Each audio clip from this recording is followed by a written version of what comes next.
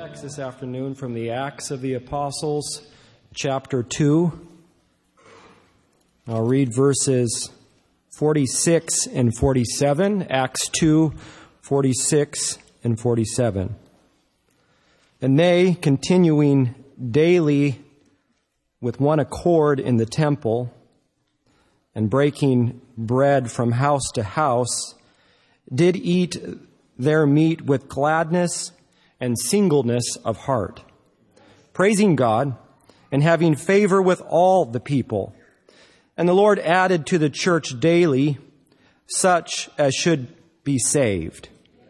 What we find here in the second chapter of Acts is an exciting time for the early church. God was no doubt on the move.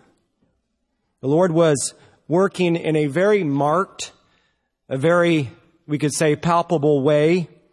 The Holy Spirit moved very freely amongst the people of God.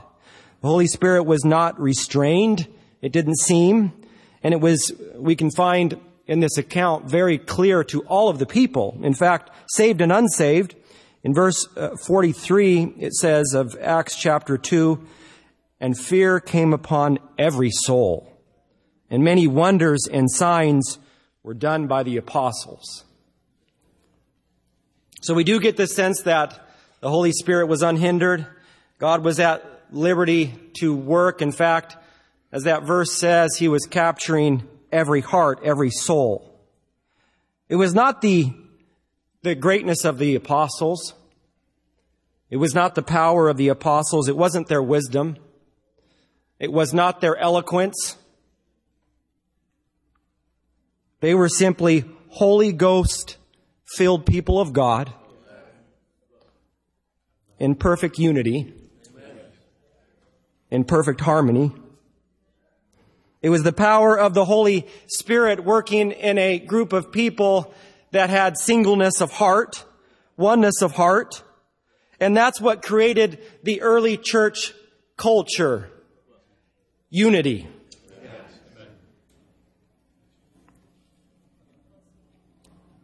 There were no barriers, no limitations, no restraints, no hindrances. And, as preachers, we are admonished to preach what God gave you.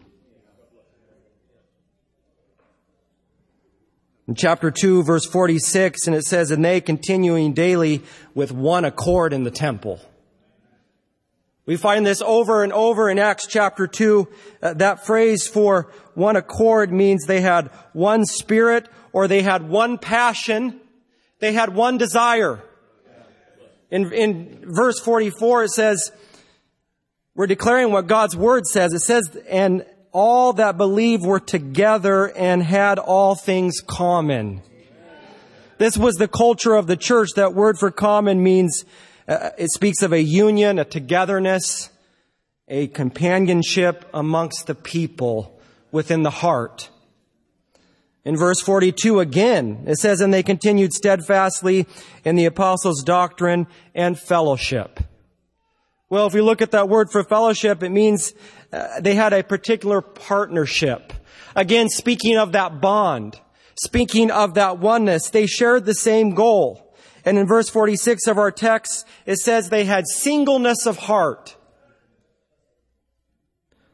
I looked up that word. It's interesting. That means a special union or even smoothness of relationship between each other amongst the people. Well, how did they get here? How was it that God could work like this for the people? It started because of a prayer meeting. It started because of an altar service. In fact, we could say, young people, it wasn't because of a Bible study. It wasn't because of a concert. It wasn't because of a apologetics discourse. Not even a teaching. All of these might lay the groundwork for a desire to pray, but ultimately, if we want to see God work, we must pray. Amen. If we want to see the Holy Spirit move like we want Him to move, it comes by way of an altar service. There is no substitute for God to work.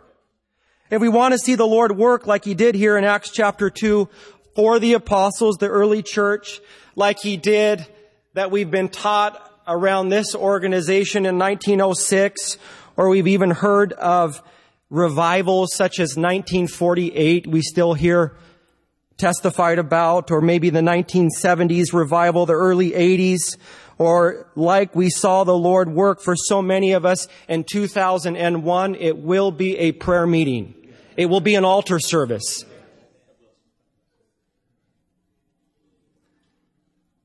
And as we were taught this morning, it comes by way of unity.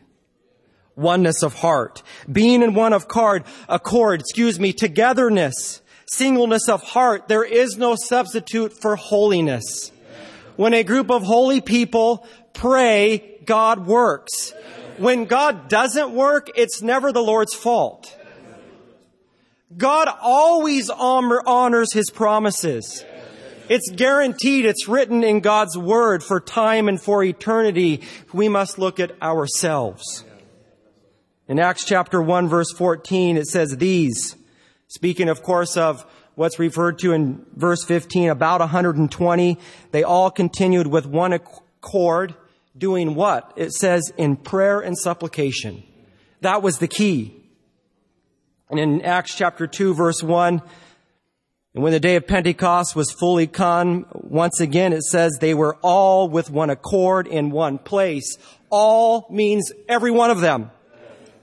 All of the group was in unity. All of the group was in harmony. All of the group had oneness of heart. All of the group had singleness of heart. Pentecost was a very special day for them. There were 3 festivals throughout the year that, according to the old law, they were challenged to make their way to Jerusalem if they were able-bodied. The other 2 being unleavened bread, which is the week of Passover, and of course the third one is the Feast of Tabernacles, and the prophet Zechariah tells us during the millennial reign that will yet to be fulfilled. So at this time there may have been 1 to 2 million visitors at Jerusalem. It was a very exciting time for the people. 50 days from first fruits. In fact, in verse 5 of Acts chapter 2, it says, and there were dwelling at Jerusalem's devout men out of every nation under heaven. All nations under heaven were represented here. Some believe maybe that was 70 nations, but they were all here. And as they descended on Jerusalem, trying to fulfill the old law, there was a group of believers in what we refer to as an upper room. They were a holiness group with singleness of heart. They had the same goal. They wanted to glorify God. They wanted to do His will. And God always enters a prayer meeting where there is complete and entire surrender. And the Bible says, and suddenly there came a sound from heaven as of a rushing mighty wind, and it filled all the house where they were sitting. Talk about a prayer meeting. We've been in prayer meetings where we've seen God work. Yes. And somebody was saved there, sanctified, or filled with the Holy Spirit. Imagine where 100%, everybody in the room. Everybody in the room has that singleness of heart. That unity, that desire where the Spirit fills everyone. We need God to raise up Holy Ghost filled young people. We need God to fill and raise up Holy Ghost-filled Sunday school teachers. Amen. We need Holy Ghost-filled music directors. Amen. Holy Ghost-filled soloists and musicians. Amen. Ushers that are filled with the Holy Spirit. Amen. Van drivers that are filled with the Holy Spirit. Amen. Youth camp counselors that are Holy Ghost-filled. Amen. We need Holy Ghost-filled restaurant workers. Security workers. Amen. We need Holy Ghost-filled ministers. Amen. And preachers. Amen. We need Holy Ghost-filled young people that would evangelize and bring people in. Amen. This gospel is not just for us that are here. This gospel is to go out and bring people in. It says in verse 4, and they were all filled with the Holy Ghost and began to speak with other tongues as the Spirit gave them utterance. The Bible lists in verses 9 through 11, 15 nations or places, and they knew that those that were praying there, having this time of prayer that they were from Galilee, so they were confused. They said, are they drunk? Because it was early in the day, and Peter clarified that. They soon found out, as Peter explained to them what had happened, that this was predicted exactly in God's Word. In fact, we see that the Apostle Peter, he tells them this was referenced by the prophet Joel many years actually before. And then as he goes on, he explains, Peter, as he stands there, he explains to them their heritage, the Jewish heritage. And we've been explained our heritage in this great work many times. He goes on, Peter, he tells of prophecy predicting the last days, a future time where there would be a latter rain, a future time where we would be right up against the rapture of the church. And we believe we were in those days right now, those final hours of the church. But ultimately, he preaches a sermon on repentance and deliverance. In fact, it says, after he preaches of repentance and deliverance in verse 40, he says to the people, and with many other words did he testify and exhort, saying, save yourselves from this untoward generation. Well, young people, look around at our generation. That word untoward literally means warped, perverse, or crooked generation. The Apostle Paul, speaking of what the world would look like just before the Antichrist comes on to the scene into the church at Thessalonica, said in 2 Thessalonians 2:11, for this cause God shall send them strong delusion that they should believe a lie. And this will ultimately happen after the rapture of the church, but the groundwork which we've heard about earlier this camp meeting has already been laid. Everything is in place now. And so we see that deception is already at work. Young people, gender liquidity is a lie. Same-sex marriage is a lie. Anything other than human life in the womb of a mother is a lie. Evolution rather than creation is a lie. And you know, sinning Christians with no victory, no new life in Christ, it's a lie. But how do we respond to these issues? We respond with the love of Christ.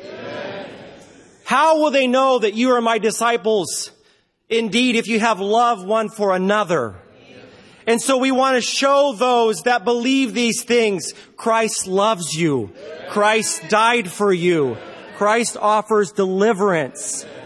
We must save ourselves from this untoward generation. Peter said, repent and be baptized, every one of you, in the name of Jesus Christ for the remission of sins. And ye shall receive the gift of the Holy Ghost, the promise that we believe, that we hold fast to, that many of us have experienced is for you today. In verse 39, he says, for the promise is unto you and to your children. That's you and me, and to all that are afar off. That's all of us, even as many as the Lord our God shall call. Amen. God has called you, so the gift of the Holy Spirit is for you. Amen. I don't care what your background is, how you've been raised. God will save you, sanctify you, and fill you with the Holy Ghost. I believe God wants to do that this afternoon. I believe God wants to do a work for young people today. Amen.